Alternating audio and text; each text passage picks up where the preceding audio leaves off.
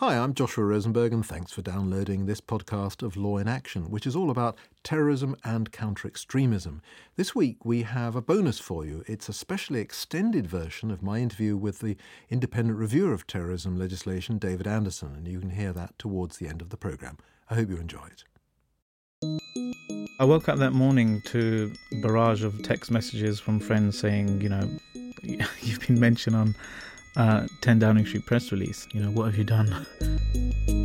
Firstly, I couldn't really believe it. I thought maybe they're talking about somebody else with the same name as me. But then when I checked one of the articles, they actually had a picture of me kind of frozen in time from a YouTube video. So that's when it dawned on me, I think. And it was quite a shock.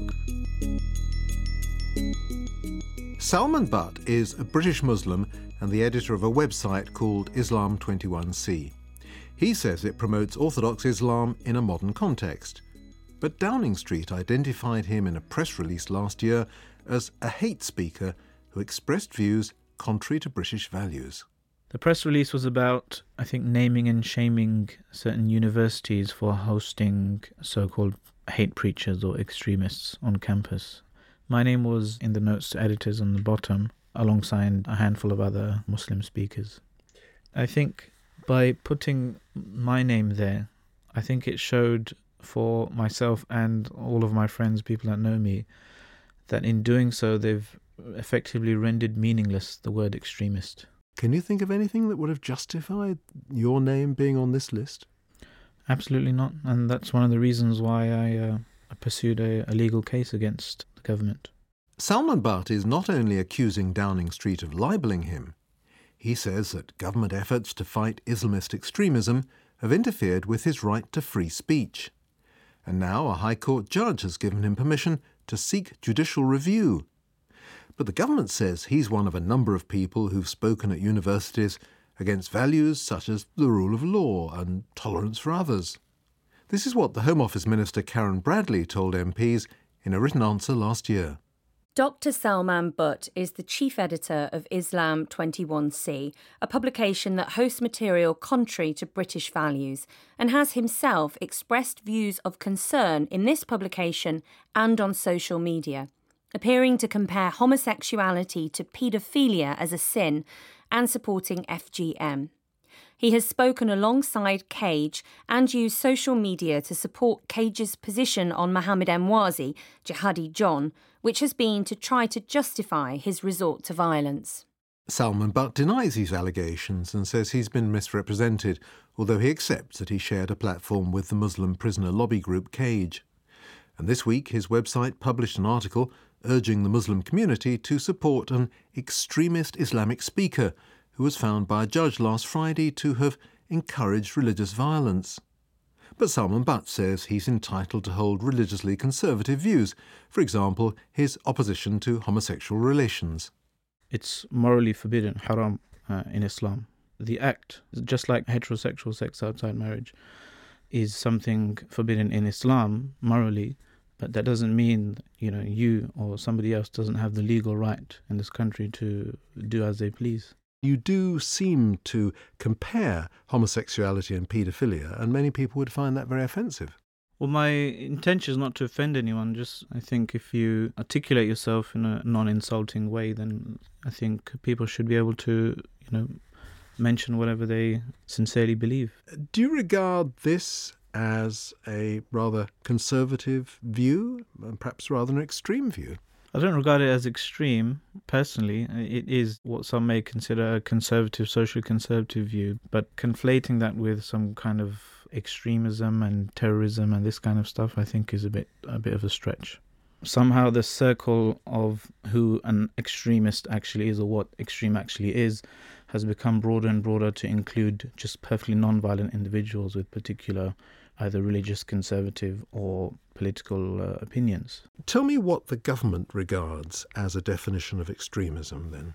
The one I think most commonly used is vocal or active opposition to fundamental, or what they call fundamental British values. And they use as examples democracy, and the rule of law, individual liberty, and respect and tolerance of other faiths. Because you're not being tolerant of others and not being tolerant of what's permitted by law if you are campaigning against sex outside marriage and sex between people of the same sex? Well, the argument can be applied in that way, but what I'm asking for, what all Muslims ask for, is fairness. If you're going to use that as some kind of benchmark for who an extremist is, then apply it equally to Christian person, Jewish person, a Hindu person, an atheist person who happens to hold the same view. And you'll find half of the Tory party, for example, might come under that definition of extremism also for, voting against the same-sex marriage bill. Do you then accuse the government of conflating conservative Islam with non-violent extremism? I believe so, yes. And I think this whole enterprise of non-violent extremism is something inherently problematic. But the government's view is that even non-violent extremism may lead to terrorism. It's more than a decade since ministers began tackling violent extremists with a strategy they called PREVENT. In 2011, the then Home Secretary extended PREVENT to extremists who don't support violence. PREVENT must also recognise and tackle the insidious impact of non-violent extremism, which can create an atmosphere conducive to terrorism and can popularise views which terrorists exploit. Theresa May speaking 5 years ago. Since then, she's refocused her strategy with the aim of improving community cohesion. There is increasing evidence that a small but significant number of people living in Britain, almost all of whom are British citizens, reject our values. We've been clear all along that the government's counter-extremism strategy must seek to defeat extremism in all its forms. Last year, Parliament made it a legal requirement for public institutions to play a part in the PREVENT strategy. New guidance tells universities to consider carefully whether visiting speakers are likely to express extremist views that risk drawing people into terrorism. Unless staff are convinced that the extremist views will be challenged by other speakers at the same event, they must withdraw the extremist speaker's invitation.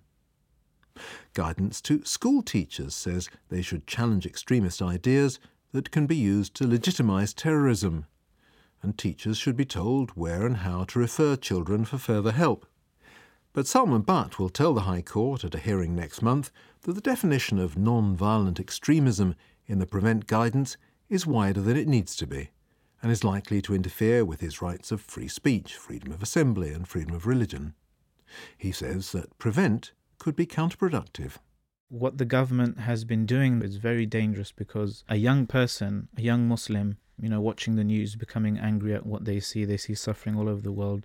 They want to know, what does my religion say about this? What am I supposed to do here? What the PREVENT strategy has done, unfortunately, is when that child goes to his or her local mosque, the imam and the people, they are scared to actually give them guidance. They're afraid that they're going to be, referred to some kind of de-radicalization program, or they're going to have their passport taken away, or any other number of measures that have been suggested against so-called extremists. Now, what does that child do now? Number one, he's going to have a besieged mentality now. He's going to think that we can't speak our minds. And number two, he's going to look online for something, or, outside of the mainstream kind of space for Muslims, for answers for his or her questions. And that is when they become vulnerable to certain people harboring a genuinely malicious agenda to draw people down a pathway towards violence. Salman Butt's views were echoed 2 months ago by the House of Commons Home Affairs Committee. Unless concerns among the Muslim community were addressed by the government, the MPs said, PREVENT would continue to be viewed with suspicion by many and as toxic by others. Now, Law in Action has discovered that one of the key architects of PREVENT believes that it's lost its way. He's Sir David Omand, former director of the government's eavesdropping centre GCHQ, and former Security and Intelligence Coordinator at the Cabinet Office. Sir David Omand recalled how the strategy was devised. You have to go back to September 2002. It was a year after 9/11. A lot of work had been done in that year to improve British security from terrorism. But I thought there was a need to start casting our minds forward and actually think about it strategically. And we started work on something that I called Contest, which was a name I dreamt up in the bath by picking letters from counter-terrorism strategy, trying to make a word out of it. It was a risk reduction strategy to reduce the risk from international terrorism. And how do you do that then? Well, we then operationalised it by what we called the risk equation. So the risk is a product of four things, and government can influence each one of those. One is, can you stop more people joining the terrorist movements? Can you prevent them? Secondly, can you pursue the terrorists and bring them before a court of law? Thirdly, can you actually protect the travelling public on aeroplanes? Can you protect the critical infrastructure, people when they're in crowded places? And finally, can you actually prepare the system, the emergency services, so that when bad things happen, the response is swift and it's immediate, and society bounces back into shape as quickly as possible. So the 4 Ps, as you call them, prevent, pursue, protect, prepare. Tell me about prevent in particular. Well, prevent we saw as a longer-term issue, working with local educators, social services, multi-agency. Can you spot the young people who are at risk of falling into bad company and begin to talk to them seriously about the risks they're running if they do fall into violent extremism? And did the emphasis switch towards trying to fight non-violent extremism? The Prevent programme, as originally conceived, was about preventing violent extremism. At the same time, we were all very conscious that government should be tackling disadvantage, tackling sources of inter-community tension. It should be dealing with some of the worst areas of deprivation in terms of social facilities and housing. To keep it separate, that was deliberately put under the local government department. The Cabinet Secretary, not myself, was put in charge of pushing that forward. I think over the years that followed, there was some blurring of the lines. Both are perfectly legitimate objectives for government, but if you're pursuing counter-terrorism, then sticking to preventing violent extremism, that's a legitimate task for the police. Policing Britishness is not a legitimate task for the police. So was it a mistake then for the government to put prevent onto a statutory basis, to lay down these guidance documents relating to schools and other colleges, prisons and so on? It's much more formal and it's perhaps much more frightening, really. I think that is one of the reasons why there is pushback now from communities against the domestic prevent programme. You can see the upside of giving teachers, for example, some legal comfort that they will not be discriminated against if they actually rather bravely take on some individuals who are behaving badly and showing all the danger signs. On the other hand, if it can be made to work voluntarily, then I think it will be better. The evidence, such as we've seen, tends to point to over-reporting. And so the legal duty has perhaps made people feel they have to protect themselves. They should actually report things that don't need reporting. It's much better if some of these things can be argued out in the classroom. After all, a sixth form teacher should be able to have a mature discussion with students about controversial issues, feeling that there's a legal obligation to report once a student comes out, perhaps parroting views they've heard from peers outside school, that somehow that's a matter for reporting. This will chill teaching in schools. So I'm sceptical about it. It won't just chill teaching, it will discourage pupils from talking to their teachers or talking to other pupils in circumstances where teachers are aware of it, talking to their imams, talking to other colleagues, because these students, these young people, the people that this strategy is aimed at, fear that they're going to be reported to the authorities. Yes, and of course, with the right kind of guidance and the right presentation, I mean, they would know that the threshold really should be a very high one.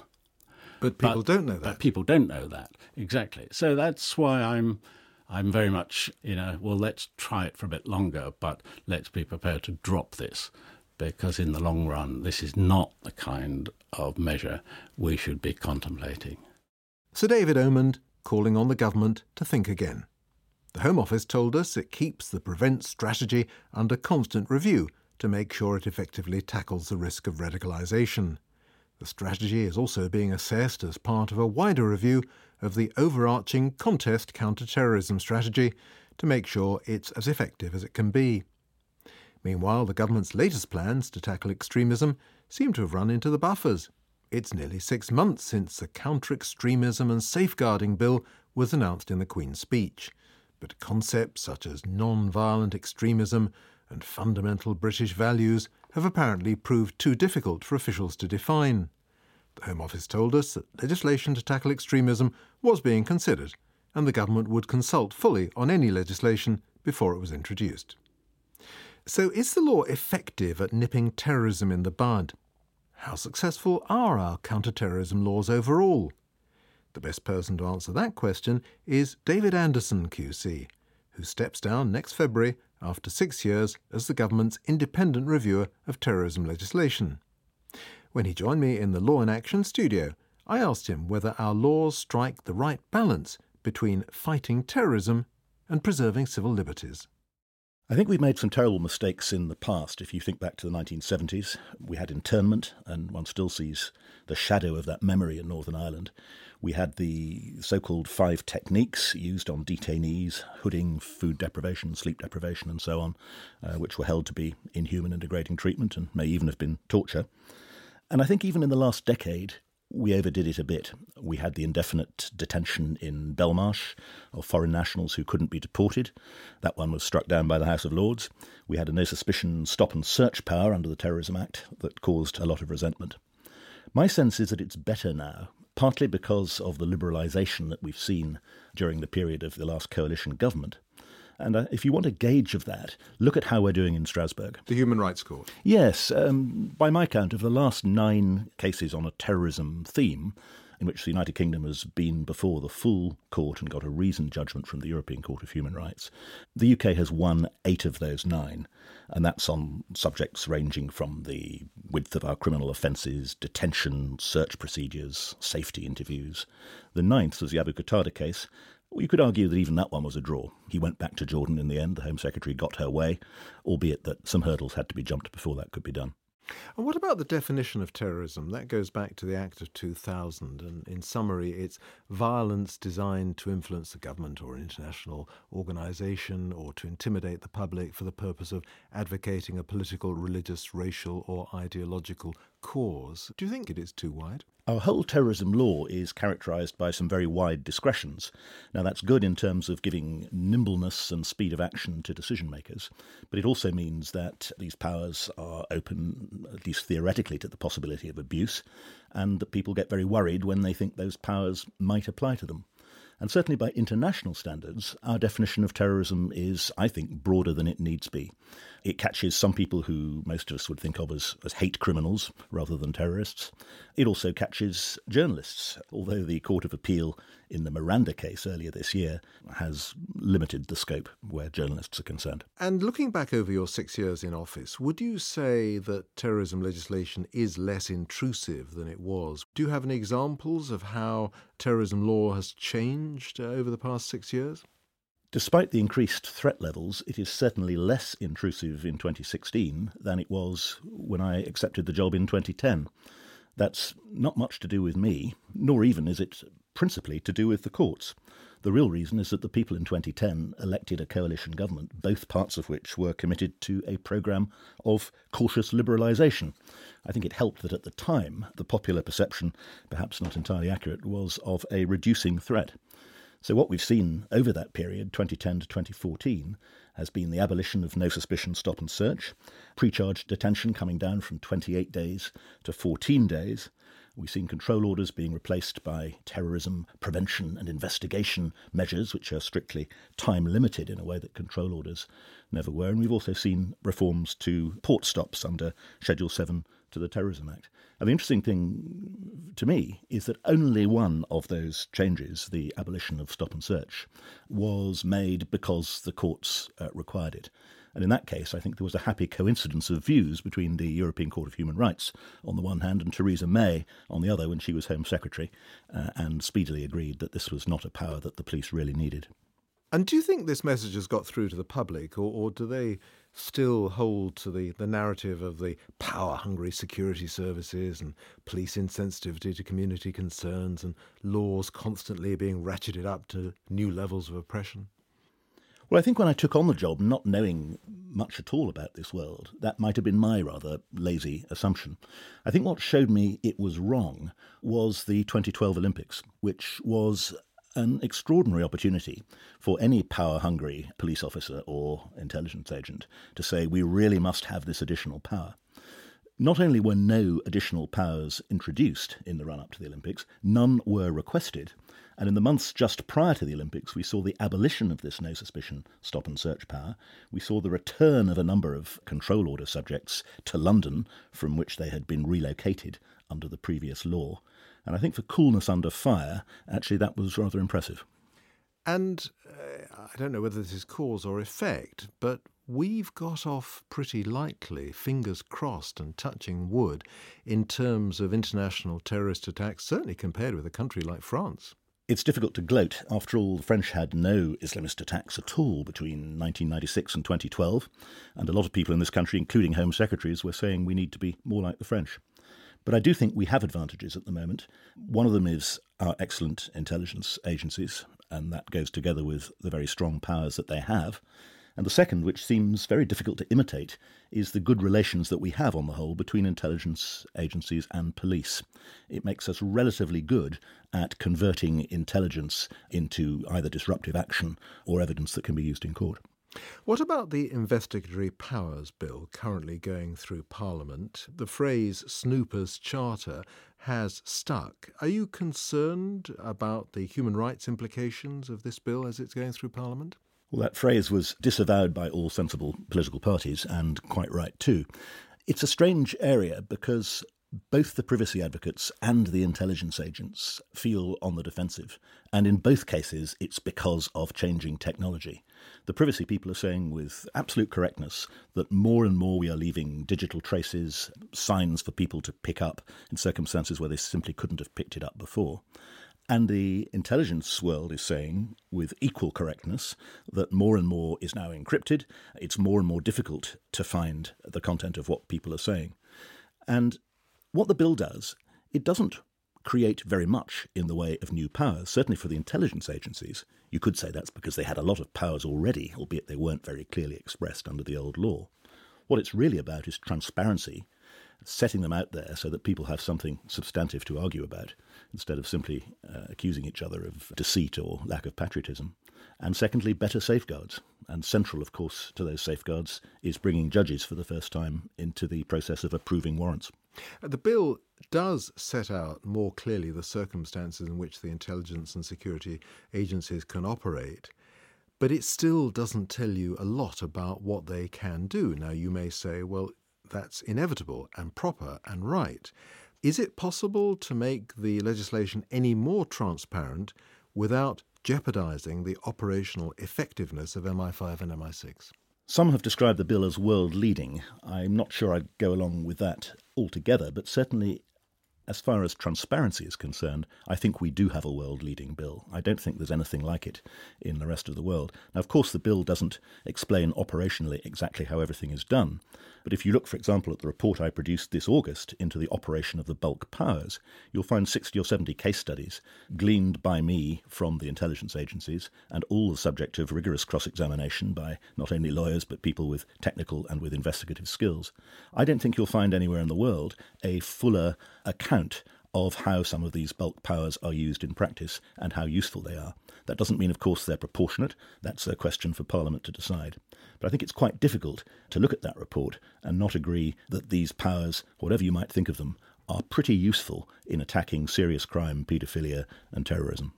You mentioned that there are going to be judicial commissioners, judges or retired judges, and they're going to bring together existing commissioners who oversee various aspects of the work of the security and intelligence agencies.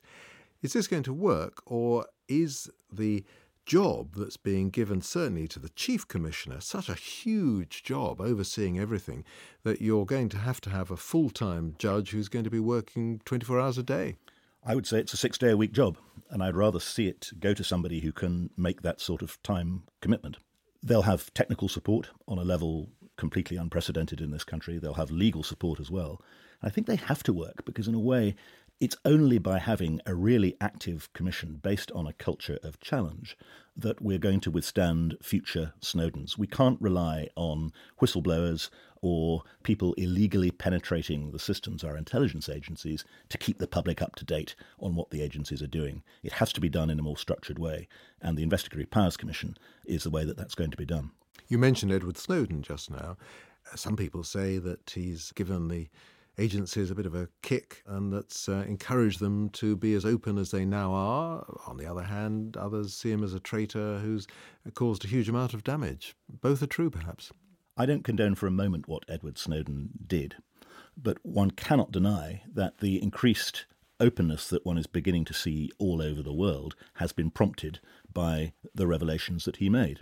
We saw in this country lawyers picking up the material that he produced, showing it to the Investigatory Powers Tribunal, arguing that these powers weren't sufficiently set out in law and weren't sufficiently explained, and succeeding. There was a ruling just the other day to that effect in relation to two of these powers before 2015. So I think Snowden, whatever you think of him, and I don't think very much of him, has undeniably helped this process, which is resulting in more transparency and ultimately better democratic control of these very significant powers. So far, I think we've been talking about the powers to fight terrorism. Let's move on to extremism and the government's PREVENT strategy, which is its programme to combat radicalisation in places ranging from nursery schools to prisons, higher education, schools and so on. How successful do you think this has been over the years? Violent Islamism is a dangerous virus, and there are equally dangerous viruses coming, for example, from the extreme right wing. I think it's absolutely right that we should have some policy based on inoculating the young, intervening when it's necessary to do so, and if things really have gone wrong, attempting what is much more difficult, which is de-radicalisation. And I've no doubt that a lot of thought has gone into how we do this, and that a lot of good people are delivering the programmes. But for whatever reason, perceptions, particularly in Muslim communities and particularly among people who are politically aware, seem to me at least to be strongly negative. So I welcome the fact that the PREVENT strategy is currently being reviewed, and I hope we're going to see some changes. You've said that PREVENT attracts more suspicion from Muslims than all the counter-terrorism laws put together. That's true. When I started doing the job, it was all about stop and search. Then it became all about the stops that are made at ports, and are they discriminatory and do they pick on Muslims? They are now much better controlled than they were. They're also less numerous than they were and better targeted. And nearly all the grievance that is now directed at me from Muslim communities relates to PREVENT. Salman Butt, a man we've spoken to who's challenging the government's PREVENT strategy, has told us that these laws do more harm than good. They stop people talking to their imams and getting advice, and they fail to create the opportunity for people to talk openly about these problems and drive it all underground and onto extreme websites. Well, you hear that a lot, and you have to wonder why it is that you hear it. There are certainly people who seek to use PREVENT to foment grievance and discord, just as in the past they've tried to use other counter-terrorism powers for that purpose. But I'm also prepared to believe that there are instances of PREVENT duties being applied in an insensitive and over-the-top manner. I think what government needs to do is to give communities more of a stake in the PREVENT strategy. They need more transparency, explaining what they're doing. They need to engage, in particular, a wider range of Muslims. And I think some independent review, which I think has worked over the years quite effectively when you're looking at the harder end of counter-terrorism law, would be useful also as a discipline to apply to PREVENT. Because your responsibility doesn't cover counter-extremism and PREVENT. No, that's right. And of course, independent review isn't a panacea. But it seems to me it's worth having when a policy impinges strongly on people's rights, but when not everything about it can be debated in public. And that's just as true of PREVENT as it is of the counter-terrorism law. And of course, PREVENT is designed to help the Muslim community as well as monitor it, because Muslims are the victims of terrorism, just as many terrorists happen to be Muslims themselves. And we've seen sectarian attacks here in the UK, Muslims being murdered by other Muslims in the past year. And so you would think that the Muslim community, and I realise it's a series of communities, would welcome attempts to protect them and keep an eye on the bad guys. Well, that's certainly right, and some of them do, but the unpalatable fact is that the public discourse on the subject of PREVENT among Muslim communities is, I would say, currently dominated by people who oppose the strategy. For one reason or another, the government is not winning this debate. It's not getting its message across. I think when that's the case, it's no good blaming the audience. You have to think again about how you're formulating your message. And let's take some examples given by people within the Muslim community. The case of the schoolboy who was allegedly reported to the authorities by his school because he wrote that he lived in a terrorist house. And what he meant to say was a terrorist house, a house that was joined on to its neighbours. Is that a story that rings true, or was there perhaps rather more to it than was reported? I think that story rather demonstrates that credulous media does not assist. That particular story was run without mentioning the fact that, as well as indeed saying in his homework that he lived in a terrorist house, which was an obvious spelling error, the boy had also said that his uncle beat him. And when the police went round to the house to see what was going on, it was really a straightforward safeguarding intervention. Unfortunately, by that time, the story had gone round the world. It had been retweeted hundreds of thousands of times, and the myth remains well ingrained in Muslim communities that I go to visit. So a lot of this involves public relations, doesn't it? Well, I don't know about public relations, but they certainly need to explain what they're doing, what the evidential basis is for the strategies that they adopt, what the statistics are. I mean, one knows, for example, that a significant proportion of PREVENT interventions now relate to the extreme right wing, and I believe that proportion is growing very strongly. Well, why not publish the figures on that? Why not publish training materials?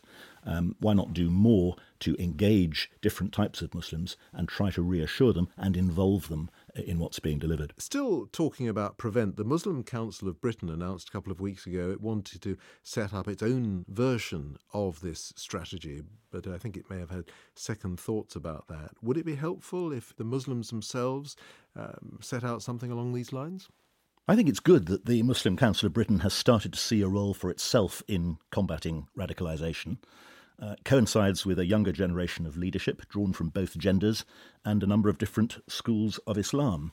And I hope it will be part of a change from a grievance-focused to a solution-focused approach.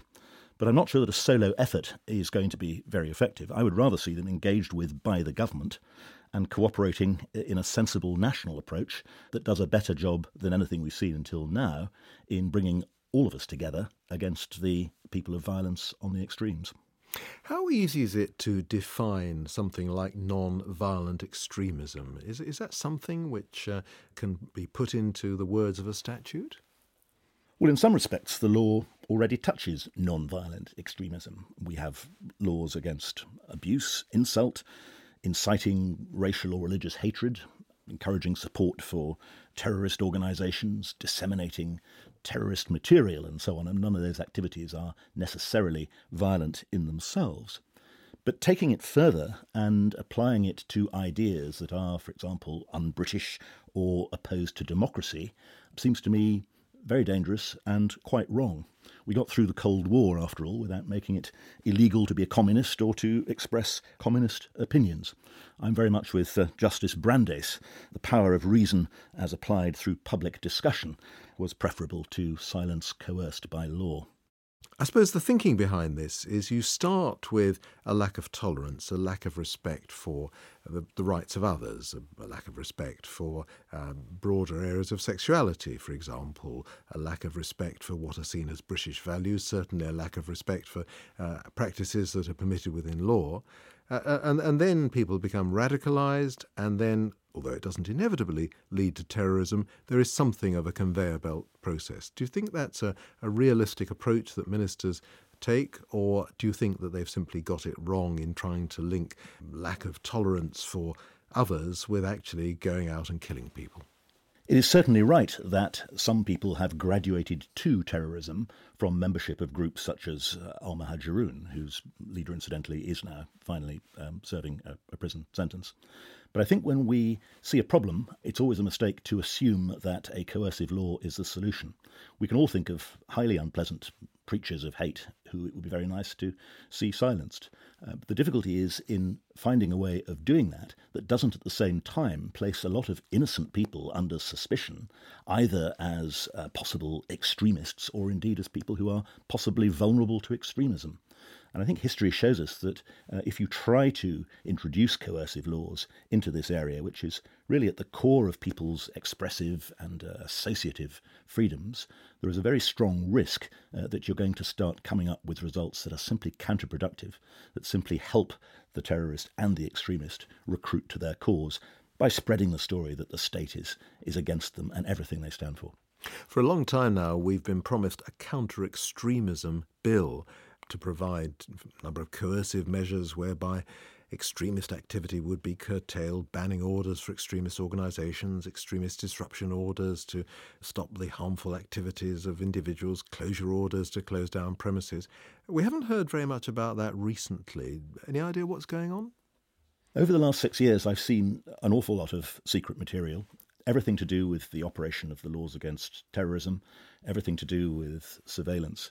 I think the single document that has alarmed me most was the early draft, I emphasise, of the counter-extremism bill that I saw in the summer of 2015. Since then, we've seen nothing definite.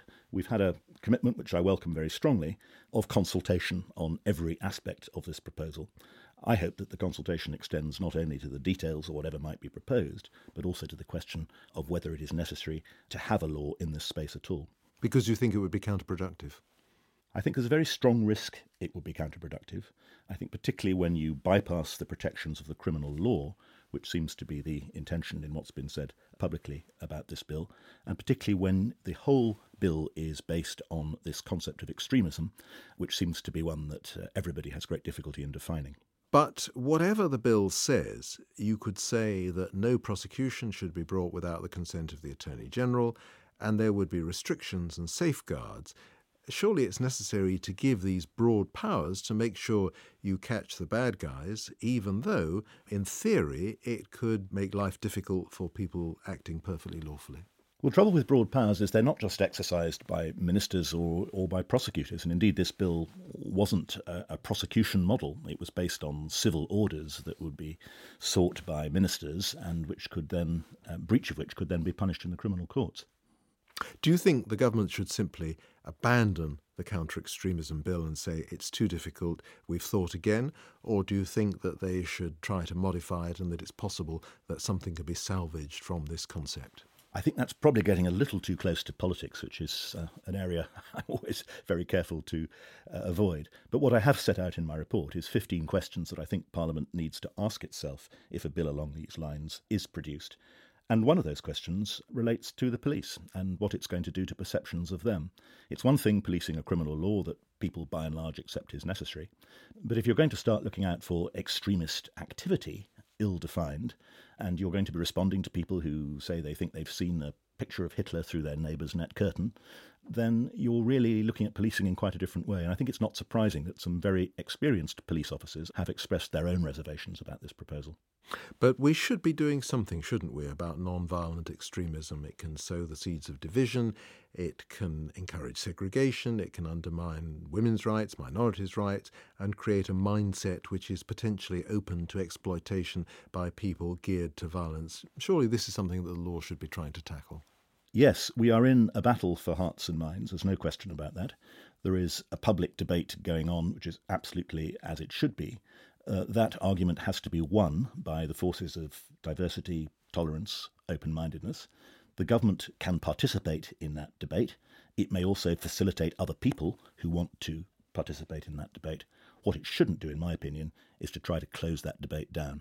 Before you moved into this area, you were a specialist on European Union law. I don't know whether that's a stock to buy into at the moment or a stock to sell, but what do you think the effect of Brexit, assuming it goes through, is going to have on these areas? Is it going to make it more difficult for us to tackle terrorism because we will lose access to EU-wide institutions, or is it going to make it easier because we will have more control over our own policing and intelligence? Progress in Europe has been fitful. It tends to have been most marked, I'm afraid, after some great atrocity, such as 9/11, when we got the European arrest warrant, the Madrid and London attacks of 2004, 2005, when we got universal data retention, and indeed Paris, since when we've had the exchange of passenger name records on intra-EU flights, which is an extremely useful power. We in the UK have been leaders in promoting useful legislation in Europe that makes the whole continent safer and therefore makes us safer as well. Now, it may be possible after we've left to negotiate observer or consultative status on some of these policies and some of these shared databases. But what saddens me is that we will lose that leadership and that what there is left for us to adopt will, I think, be less effective than it would have been if we'd stayed involved in a leading role. Looking back over your 6 years as independent reviewer of terrorism legislation, you've had an extraordinary privilege. You have had access to secrets that I and everybody else in the country will never have access to. You have a broad view of a huge range of information which even people in the individual security and intelligence services may not have. Has this affected your view of the way in which the people whose job it is to look after us do their job? Are you impressed with them? Are you disappointed with them? Could you have had any idea that they behave in the way that they do? I've met a lot of intelligence officials. I've met a lot of politicians. I've met a lot of terrorists and suspected terrorists. What I would say is that none of them conforms to a stereotype. I've met intelligence officials extremely keen on acting under proper human rights protections. I've met many politicians who know their communities, are very keen to get it right in an unpolitical sort of way. And I've met terrorists who are highly educated and the sort of people where you to meet them at a bus stop, you talk to them in a completely unremarkable way and then go on your way. But I have gained admiration for a lot of people over the last 6 years. The police officers on armed patrol in Derry, knowing that the next attack may be personally targeted on them. Prison officers in Belmarsh or Maghaberry. People, ordinary people who seek justice when the system is against them. My admiration for all those people is huge. You've acted as something of a catalyst. You've persuaded the security and intelligence agencies that they can tell us quite a lot about the sort of things they do without jeopardising their operational effectiveness. How have you achieved that, and do you think that's something that can be extended to deal with extremism rather than terrorism? The more that becomes transparent, the more effective the government's policies may be. You use the word transparent, and to me that just used to be a word on the page of a law report. I now, I think, appreciate rather better its extraordinary power. 2 years ago, you had privacy advocates, intelligence professionals, simply not speaking the same language, angry with each other, feeling deceived by each other, not even talking to each other. And the reason the surveillance debate in this country is now in a completely different place is because the intelligence agencies were persuaded, whether by the courts, perhaps to some small extent by my report and others, but they were persuaded to put everything out there in the public domain. Overnight, the nature of the debate changed. Instead of being, you deceived us, it became, where's the operational case for this power? Or shouldn't there be an extra safeguard on that one? Now, I'd like to think, you ask about extremism, that a similar remedy might do the trick. You have two camps when it comes to prevent. They talk to themselves, they don't talk to each other. There are two completely different perceptions of what this policy is about and whether it's wise to pursue it and in what way it ought to be pursued. It seems to me that if much more information was published about what the government was trying to do, what its basis is for doing it, what the metrics are for measuring success, what the data tells us about how it's being used, we might be in a place where we could start a properly inclusive dialogue in which everybody was involved. There's also been a change in the special court, the tribunal that deals with intelligence and security measures, that's much more open, I think, than it was a few years ago. It's much more willing to find against the authorities and tell us a little bit about what they're up to, again, within the bounds of national security. I think the initial credit belongs to Lord Justice Mummery, who a long time ago now had a first public hearing in the case of Kennedy, despite the fact that the rules rather looked as though they did not permit a public hearing. On the basis of that, the European Court in Strasbourg upheld the operation of the tribunal, and we've seen ingenious lawyers using the Snowden revelations in order to bring a whole series of cases, which again the tribunal has dealt with as openly as it can. So that, again, is an advance, and again, I don't think that's damaged national security. No, there's a statutory duty not to damage national security. I respect and understand people within the intelligence agencies who are brought up in the tradition of Bletchley Park to believe that you simply don't talk about anything you do.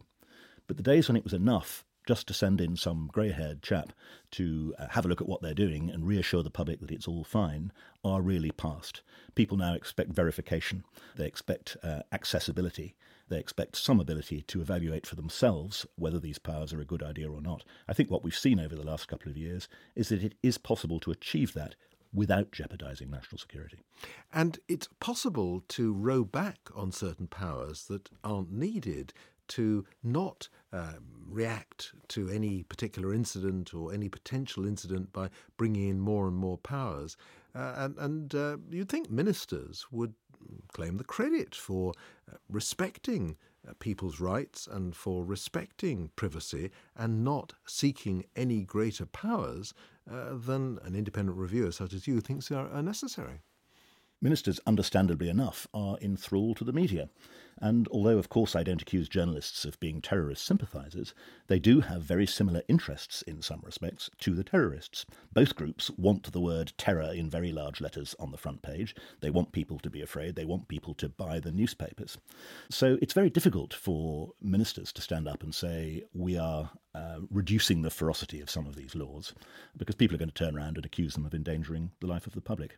But I do think there is a good story to tell about the last 6 years, and I would accept that in 2014, to some extent, the tide changed, and we've seen some laws being toughened up, perhaps some regrets about respects in which they had been liberalised, but so far only at the margins.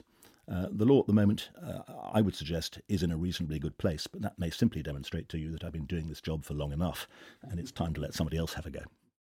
David Anderson, QC, the independent reviewer of terrorism legislation. That's all we have time for on this week's programme.